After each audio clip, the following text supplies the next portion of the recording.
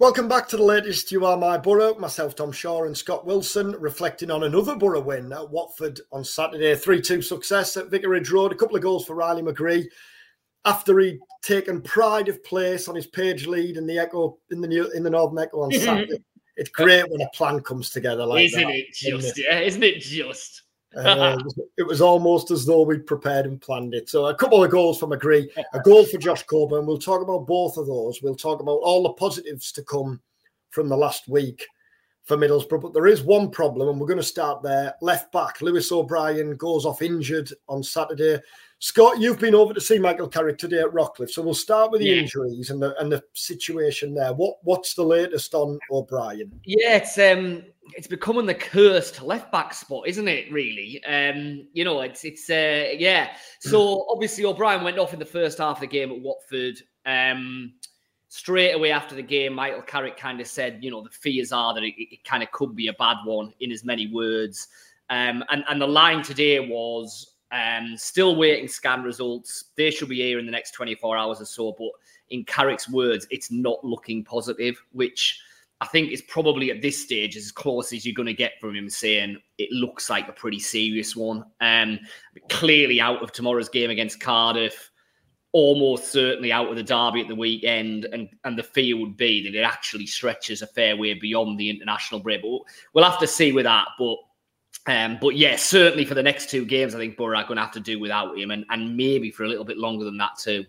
And before we talk about who's going to come in and who's going to replace him, it's a sickener for O'Brien, because I was over at Rockcliffe when he came in and spoke to the press.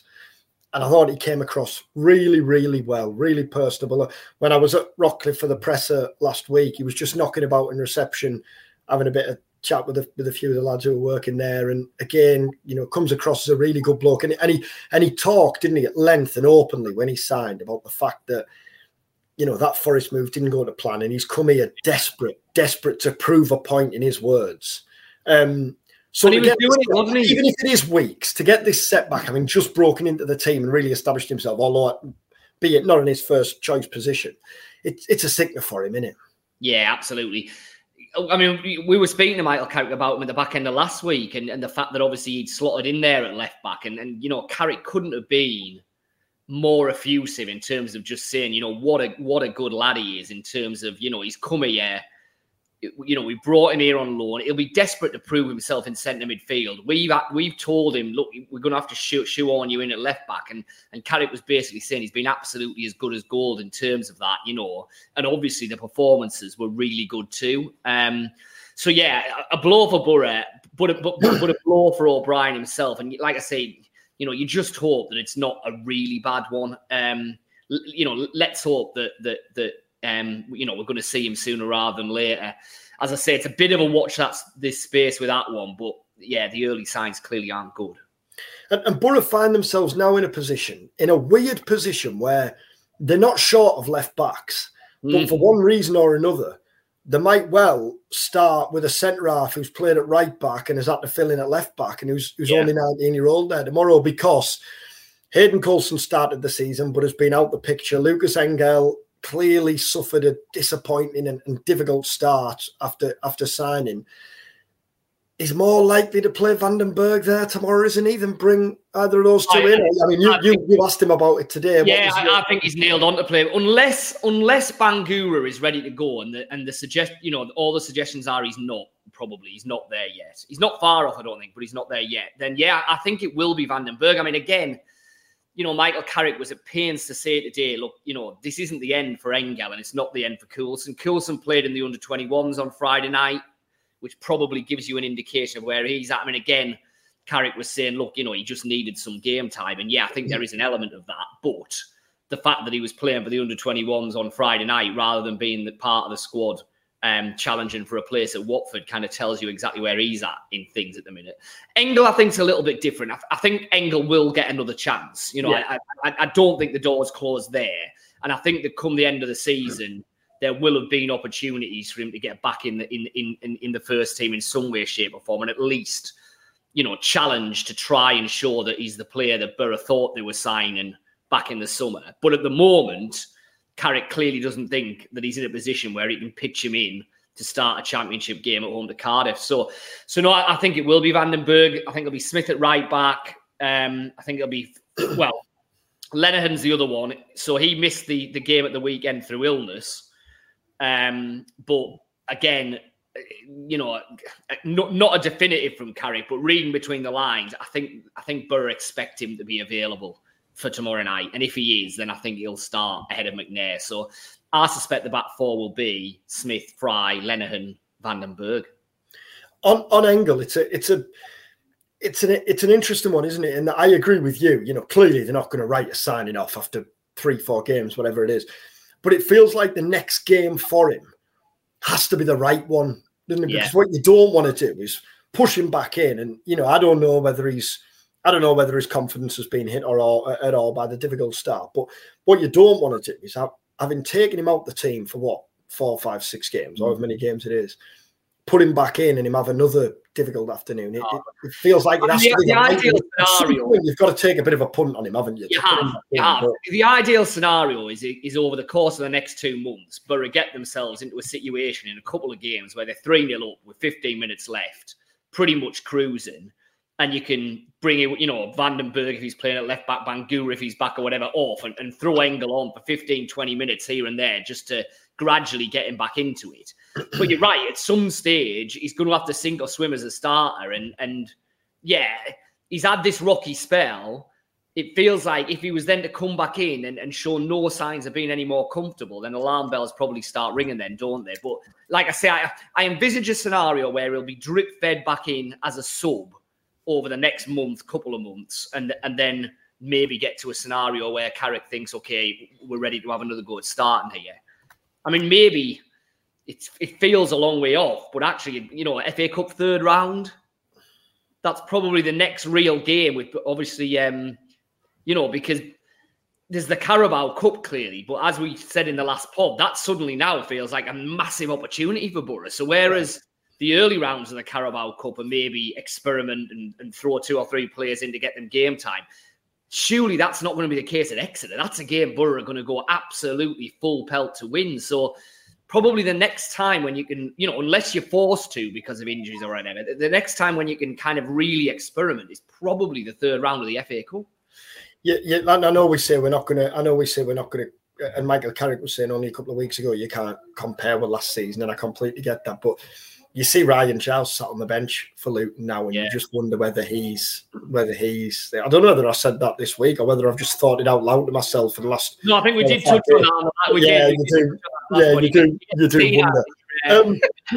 We've spent on the back of 3 wins, 4 games unbeaten. We've spent the first 8 minutes talking about a problem position, an area of concern, and yet clearly there's plenty to be positive about for Boro all at once. Josh Coburn being one of them. We don't need to go over the background again in Plymouth and stuff, but when a player gets a chance, they need to take it. And Hellfire, he's done that, hasn't he? Yeah, he has. He has. In terms of the last week, obviously, the 3 wins. I think McGree's kind of return to top form is a big, big positive. I think Hackney's level of performance again is a big, big positive. Isaiah Jones coming back to where he was, big positive. But the biggest has to be Coburn because, as we've been saying to death really since the start of the summer, that attacking position is the big worry in this Boro team. Where the goals are going to come from is the big worry in the Boro squad. If you've got a striker who is putting his hand up saying, I want to be your man, I want to be your number 9, I want to lead the line, give me chances and I'll score, that's a massive, massive bonus for Boro. And listen, it's only a week, it's only a couple of matches, but it does look like Coburn is championship ready. It looks like that, he's perfectly comfortable at this level. And it looks like he's the kind of leader of the line that Boro have been crying out for. Now, unsurprisingly, we spoke to Carrick on Coburn today. He was asked about him after Watford as well. And I think it's interesting. So Vandenberg, who is at a fairly similar stage of his development, if you like, really, Carrick kind of, at the moment, cannot be more positive and wanting to big up Vandenberg. He's described him as a great personality, really exciting, doing all these jobs in the defence at the moment. He said today, eventually he will be a centre-half. That'll be his position. And it's really exciting to think where he could get to with that.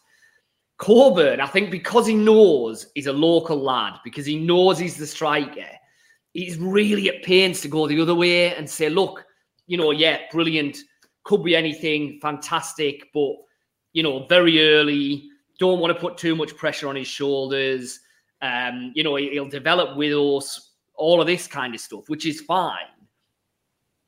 But I think we're going to get quite quickly to a situation if Coburn, continues developing he has been, where, no, he's Boro's striker. He is the man that is going to be charged with getting the goals for Boro over the remainder of the season. And, Carrick's right. That is a lot of pressure to place upon a young lad's shoulders. He's still only 20. But if he shows that he's capable of handling that, then that's a massive thing for Boro, isn't it? And I think clearly a big confidence boost before the game on Saturday is the fact that Latte Lather started at Bradford in midweek, scored. Yeah. And yet Carrick, completely understandably and unsurprisingly on the back of that Southampton win, has stuck with him up front. It's a clear vote of confidence. And how many examples have we seen over the years? Marcus Rashford's kind of a high profile one, but how many examples have we seen over the years of young players who've taken an opportunity and the breakthrough? I mean, Stuart Downing is a prime example where he gets his chance because whoever got injured in the middle, Zenden was moved inside, Downing goes on the left and obviously absolutely rips it up and makes himself undroppable. Rashford at Man United, when he got those opportunities, and from nowhere took his chance. And it's the same with Coburn, isn't it? In that we know that the plan was to send him out, but then obviously things change because Boro don't get whoever. And then he's taking his chance. And you might look back in January if he's got 8, 9, 10 goals and think, hellfire. Imagine if he'd gone out. It is just one of those classic sliding doors football moments, isn't it? I mean, you're right to say that young players just need that chance, and sometimes the stars align and things happen and they get the chance, and that's absolutely right. I don't think it's necessarily just young players. I mean, so, I've done a piece for tomorrow kind of talking around the Coburn situation and kind of feeding in some of what Carrick was saying. And I just had a little look back, and this stage last season, we were still a month away from Chuba Akpom playing his first game as a number 10. And a month away, pretty much, from Michael Carrick coming into Middlesbrough. And yet, almost at the flick of a switch, we're at a situation where Akpom is a revelation at number 10. He's the Championship's top scorer, and he's gone and joined Ajax. Now, I'm not for 1 minute saying that Coburn is, comparable to Akpom or the careers are going to... No, nothing like that. What I am saying is that football seasons go off in totally... unforeseen directions because of circumstance, because one decision is forced on someone and something clicks, or because something goes wrong, something else has to happen, etc., etc. It feels a bit like that with Coburn, doesn't it? That, yes, had things gone differently in a number of different ways in the summer, he probably wouldn't have been here. It wasn't plan A. But playing Akpom as a number 10 wasn't plan A until Carrick came in and thought, well, we need to do something here. I need to get this side functioning. Let's try this. This is Coburn's big chance. And like you say, at the moment, he's taking it with both hands. Now, yes, the caveat is it's only really been a couple of weeks. Let's see if come Christmas and he's playing every game, is he proven as effective? Has that initial adrenaline rush, calmed down and Championship defenders are working him out, etc., etc. Yeah, let's see. It still is very early. And so, I think Carrick's right in some ways to be saying, look, let's just keep a bit of a lid on this. But a homegrown centre forward who's potentially going to be the man firing the goals in for Boro this season. I mean, it doesn't get much more exciting than that from everything, a fan point of view, a journalist point of view, a club point of view, everything. It's kind of the dream, isn't it? So, people are going to get excited about it quite quickly if he carries on the way that he has been in the last couple of weeks. And as a fan, I think because of the way he plays, it's impossible not to take to him, isn't it? Because he's honest. He's clearly he's a very, very, very good footballer, but he's also got that, you know, he puts himself about, he's a nuisance, he's honest. Almost the he's throwback that in quotes, old-fashioned number 9. And, you know, football changes, everything, but fans love that. Absolutely love that. You know, a homegrown lad leading the line, running his heart out, knocking defenders around when the ball's put into the box, banging it in from 20 yards at the bottom corner. What's not to love? And I remember talking to him last year when he was on loan at Bristol Rovers, and he was talking then. He was saying that obviously he was living down there, but he was coming back, and he was saying his parents don't really follow football that much. Right. But he says he quite likes that because it's kind of a release for him, really. You know, his dad, of course, was the butcher, wasn't he? Of Neil Warnock. He's the butcher of Neil Warnock sausages press conference fame. Yes, yeah. So he says, it's quite like, you know, clearly he's the local lad, but it's from Beedale, isn't he? So I guess this isn't like, you know, this isn't like Stewie where he's you know, in Middlesbrough Town Centre there or thereabouts and being surrounded by Boro fans all day, every day. He's kind of slightly removed from that, isn't he? And clearly, like I say, there's the family, while he says, you know, the show, clearly, obviously, real interest and go and watch, that there is that kind of when they go home, it's not all football, you're not constantly talking about football. Riley McGree, a couple of goals on the back of the goal against Southampton. I mean, it's kind of saying nothing that we didn't already know here, but he's very important, isn't he, to a Boro team that's playing well. Yeah, absolutely. And it's still a little bit of a mystery why he was kind of, you know, so in and out in those very early weeks of the season. And again, Carrick was kind of asked about that today and just kind of said, look, you know, it's not when I leave players out, it's not necessarily because they're not performing. It's not necessarily because they're not doing it. It's just that, you know, you have to make decisions. I can only play 11. That's all fine. But that's fine if you're winning.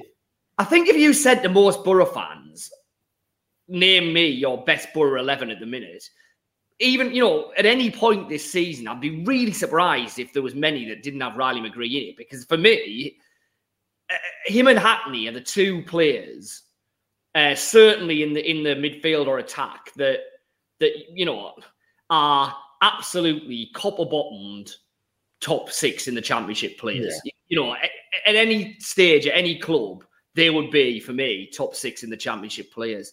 And so surely you want them in your team. So listen, whatever's happened, it's clearly not been a major issue. There's clearly not been, you know, a fallout or anything like that. Whatever reason, if he didn't think, if Carrick didn't think he was quite as sharp or whatever, that's obviously been addressed now. He's back in the team.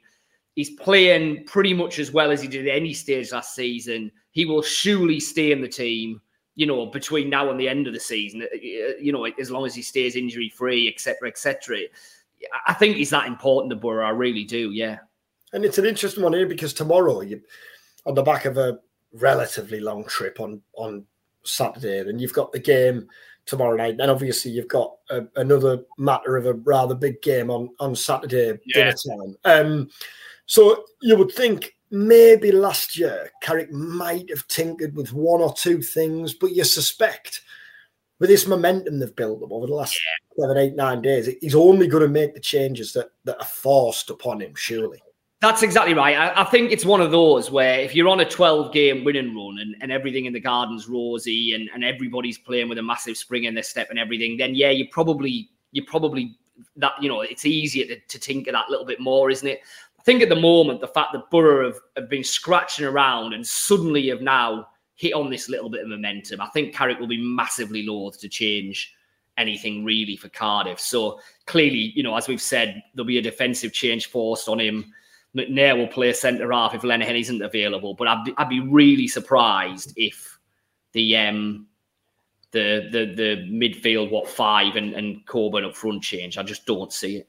And Cardiff are a funny one because I had Cardiff when that managerial appointment in the summer, and I know they made a couple of eye-catching signings, but I had Cardiff as one of the teams where you looked at them and thought they're going to have a struggle this season. They've obviously started really well. They're in the top 6. That said, it's the home form that's got them there on the whole. I think if they won one away from home, I think of the 4 games, that was at Sunderland. I wasn't there, but by all accounts, it was a smash and grab, classic case of Sunderland dominating, but just not being able to find a way through, and Cardiff score with 87th minute was it set piece, first ever on Tiger.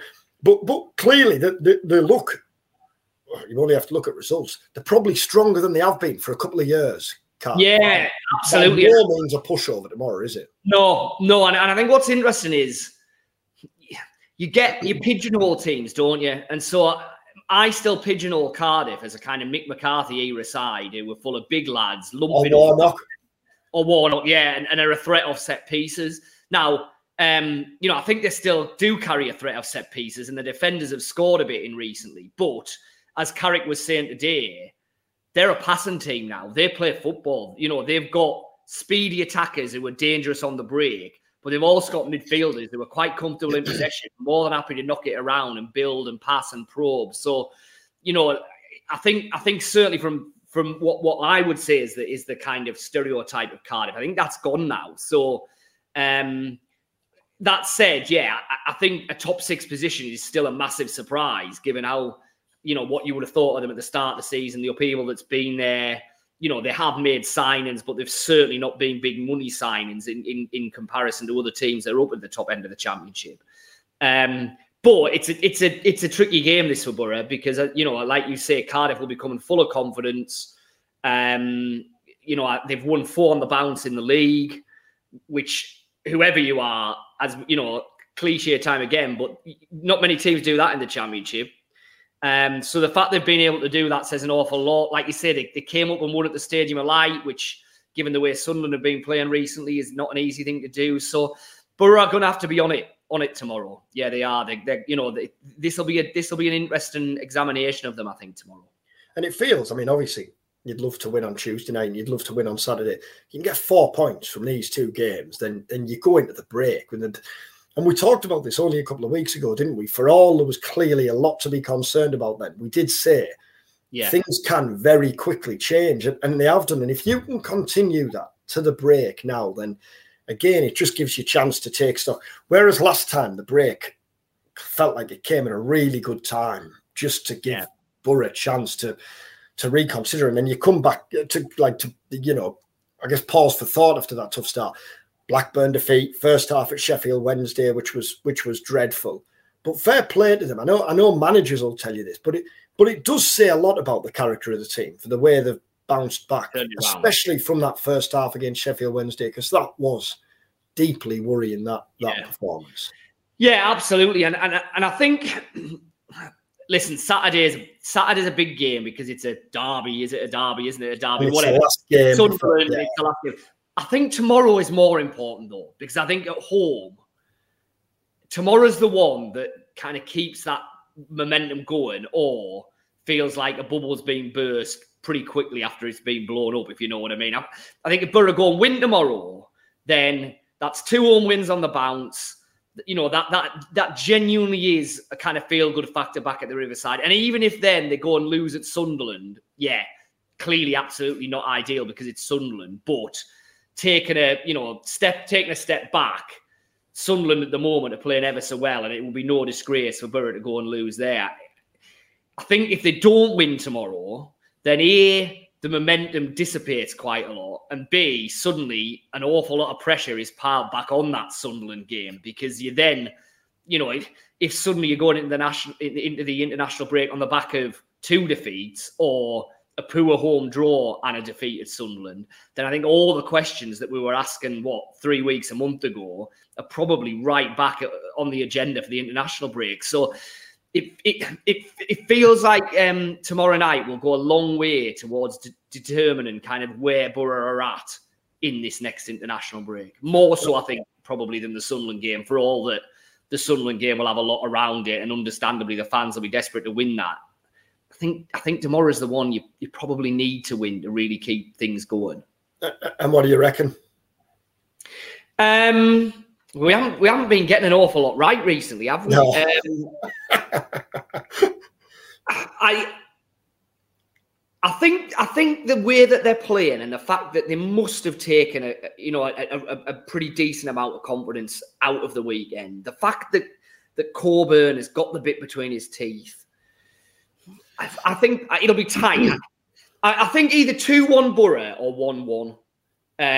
But I think 2-1 Boro is a reasonable enough guess. For all they've been on this good run, I don't think Cardiff are a side that are going to score an awful lot of goals and create a hatful of chances. I don't have them pegged as that. I think they'll be probably hard to break down. So I think it'll be quite tight. But I'd fancy 2-1 Boro. You? Yeah, I think that. I'd have probably gone 2-1 as well. I fancy Boro to mention. I just think they'll have taken so much belief, not just from winning games, but the way they've won games. The Sheffield Wednesday game that I mentioned, as poor as they were in the first half, they weren't brilliant in the second half, but there was clearly an improvement and they got something from the game. And I think they'll come away from that thinking, kicking themselves really for not winning it. Yeah. Then to go a goal down against Southampton when confidence you would have thought at that stage would have been fragile, but the way they fought back there, then to go 2-0 up against Watford, let that slip, but to then go on and win the game, I think all of those will have helped to build belief. And I suddenly think this game now, whereas this felt like pressure, I think this is a game suddenly that you're bouncing to, and it's one of them where you can't wait to get another one on the back of the Bradford Cup win as well, and the boost of the Exeter draw. Really, I know Carrick will be stressing not to take that for granted, but it is something to look forward to for the players, as we talked about at length last week. So I just think there'll be a real feel-good factor around the squad now, and I think that momentum will see them through on Tuesday night. And I fancy them to win at 2-1, 2-0, 2-1, and then it's Sunderland, and we'll talk about that at length, no doubt, later in the week. But I would say I think Jones is a big player at the moment, assuming he starts with do, because I think that if it is going to be Smith and Vandenberg as the fullbacks, which we're kind of expecting it will be, then there's not an awful lot of attacking thrust there, is there? Smith, because that's not really the way he plays. Vandenberg, I think, because understandably he's a centre half really who's playing at left back, but at this stage of his career, he's going to be focusing more on getting the defensive side of his game right than bombing on down that flank, which is understandable. Howson's clearly not going to be bombing on very much. So I think there's a real onus on Jones to be the creative outlet, to be the kind of dynamism in that team. And he stepped up reasonably well to that in the last couple of games. So I think he'll be a big player if the team is as we expect it to be.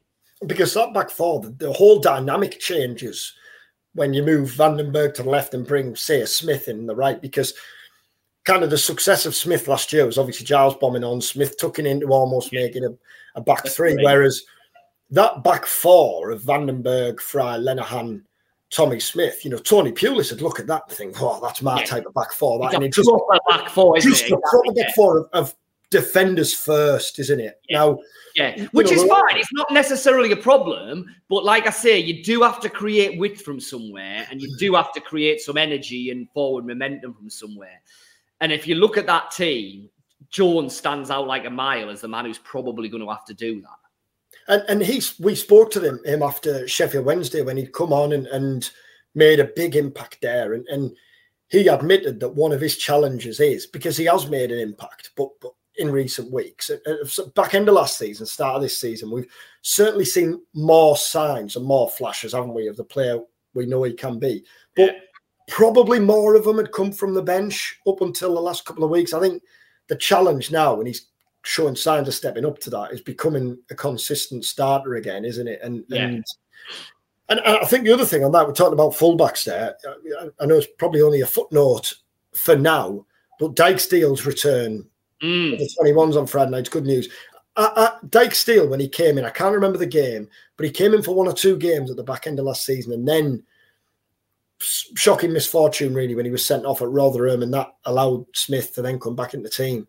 But I thought Dyke Steele looked really good in those in those games. He'll be desperate for a run of games under Carrick, won't he? The chance to try and nail down a spot. And you're right. I mean, if he's in the team, then again the dynamic of the back four shifts a bit again, doesn't it? Because he does have that athleticism and agility and at least a much more of a kind of forward thrust and threat down the right. I mean, I think it's still fairly early with him. He obviously, he got the injury in pre-season. By all accounts, It was obviously in that behind closed doors game against Victoria Setubal, and by all accounts, it was a horrendous tackle. I mean, I know I'd speak to a couple of the press lads at Boro who were watching the game. It was, X-rated stuff at any time, let alone in a pre-season friendly. So it's obviously taken the best part of 3 months to get over that. Now, interestingly, Carrick said today, he is behind, as you would expect, but should only take him a few days, maybe a week or so to get back up to where we want him. So I don't think it's inconceivable that he's maybe on the bench, if not tomorrow night, then maybe for Sunderland. And then I think he'll definitely be in amongst it straight after the international break. And that could be important because, if Boro aren't going to have a real natural attacking fullback down the left like they had last season with Giles, then maybe Daniel rather than Smith just helps the balance of that back four and the balance of the team. We'll see over time, but if nothing else, it's another option, isn't it? And just finally, what about Matt Clark on the subject of defenders and fitness? Any suggestion? I know Carrick has stressed that there's no rush, there's no urgency. What we don't want to do is risk rushing him back and one step forward, two steps back. But is there any indication of when he might be ready to be involved? I think we're probably talking after the international break, and then I think he'll be potentially in amongst it for first team squad return, pushing for a place. It's one of those, isn't it? I think, if Lenihan was badly injured instead of being ill, then you look at it and thinking maybe we need Clark on the bench, and just in case, and if he can give us 20 minutes if we're desperate. That they're not at that stage at the moment. You know what I mean? McNair's there. He obviously came in at the weekend, so they don't need that. But I think I don't see a scenario. Well, I mean, I guess he could be on the bench, couldn't he? There's enough subs nowadays that you can kind of put someone on the bench never really thinking you're going to use them. But I think it's more likely after the international break than before for that. And just one last one before we wrap up. I wasn't at Watford on Saturday, but I've seen Yusuf, the Boro fan, who most, if not all, Boro fans will be aware of it, taken to social media over the weekend to say that there was very few Boro fans absolutely inexplicably racially abused him during the game. I know Yusuf has had issues in the past, and I've spoke to Yusuf at length in the past, but it goes without saying that our thoughts and support are clearly with Yusuf. He's a brilliant bloke. His support is brilliant home and away. It's great entertainment to be able to see Yusuf from the press box and see him dancing around, usually on the front row somewhere. So hopefully, clearly 99.9% of the Boro fan base is going to be with him, and he's got the support of them off the weekend. So thoughts with him, and I'd seen Boro put out a statement earlier today saying that it was depressing to read in here, wasn't it? I mean, it's unacceptable and depressing enough if it's other fans directing it, at him or something like that. But if it is as we're led to believe that it is, and it's been from proper Boro fans as part of the away end, then that is just unacceptable, and it's pretty grim stuff, isn't it, in this day and age, to be perfectly honest. But sadly we do still see that. I mean, I was at Hillsborough on Friday night, and obviously there was the Sheffield Wednesday fans waving the Bradley Lowry stuff, which is you just wonder what goes through people's minds. It's well, that's one of them where I was off over the weekend, but when I'd seen that on social media originally, my instinctive reaction is that can't be genuine. That can't be real. Just because you think, why on earth? Like, how on earth? Someone's head, exactly. It's it's bonkers, absolutely bonkers. And that was pretty grim when that started coming out on social media on kind of Friday night, Saturday morning. And then, like you say, the use of stuff on the back of the Boro game, every bit is depressing, really. But yes, hopefully it'll get dealt with, and obviously it goes without saying that if anyone was at the game and heard anything or knows anything, then get in touch with the club, because they do want to get to the bottom of it. As I say, I know I was at Rockcliffe today and it was discussed, not with Carrick, because it's not really fair, I don't think, to ask him about it. It's got nothing to do with him really, but just in and around the club at Rockcliffe, they are aware of it, they are looking into it, they want to do what they can with it. So If anyone's watching this and knows anything about it, then I would urge you do get in touch with the club, because they do want to sort it out if there is an issue there. Yeah, he's a brilliant fella, Yusuf. I don't know whether he watches and listens. I'd like to think he does. I like to think and hope every Boro fan watches and listens. But I think he'll know from the reaction over the last couple of days that he has the support of thousands and thousands. So I hope he keeps doing what he's doing, and I hope Boro keep doing what they're doing and get a win. Yeah, you're at the Riverside tomorrow, isn't it? I am. Yeah, I haven't seen their last game was Sheffield Wednesday, so I'm looking forward to seeing the first half better be better than that. I'm looking forward to seeing a Boro transformed on exactly on Tuesday night. Yeah, I've got Boro tomorrow, Sunderland, Watford on Wednesday. It's a proper scouting job for both before I make my decision on what's going to happen on Saturday. On Saturday, exactly. Which we'll talk about, because we'll do another pod. We'll do another video Thursday or Friday. Back end of the week, definitely. On the back of the press conferences, and before the game on Saturday. As usual, if you watch on YouTube, then please remember to subscribe, leave a comment, and if you listen on podcast, Apple, Spotify, wherever you get your podcasts, then please do leave a review and rate us as well in there, because that makes a big difference. Thanks as ever for watching and listening, and we'll be back later in the week to hopefully reflect on another win and look forward to that trip to Sunderland.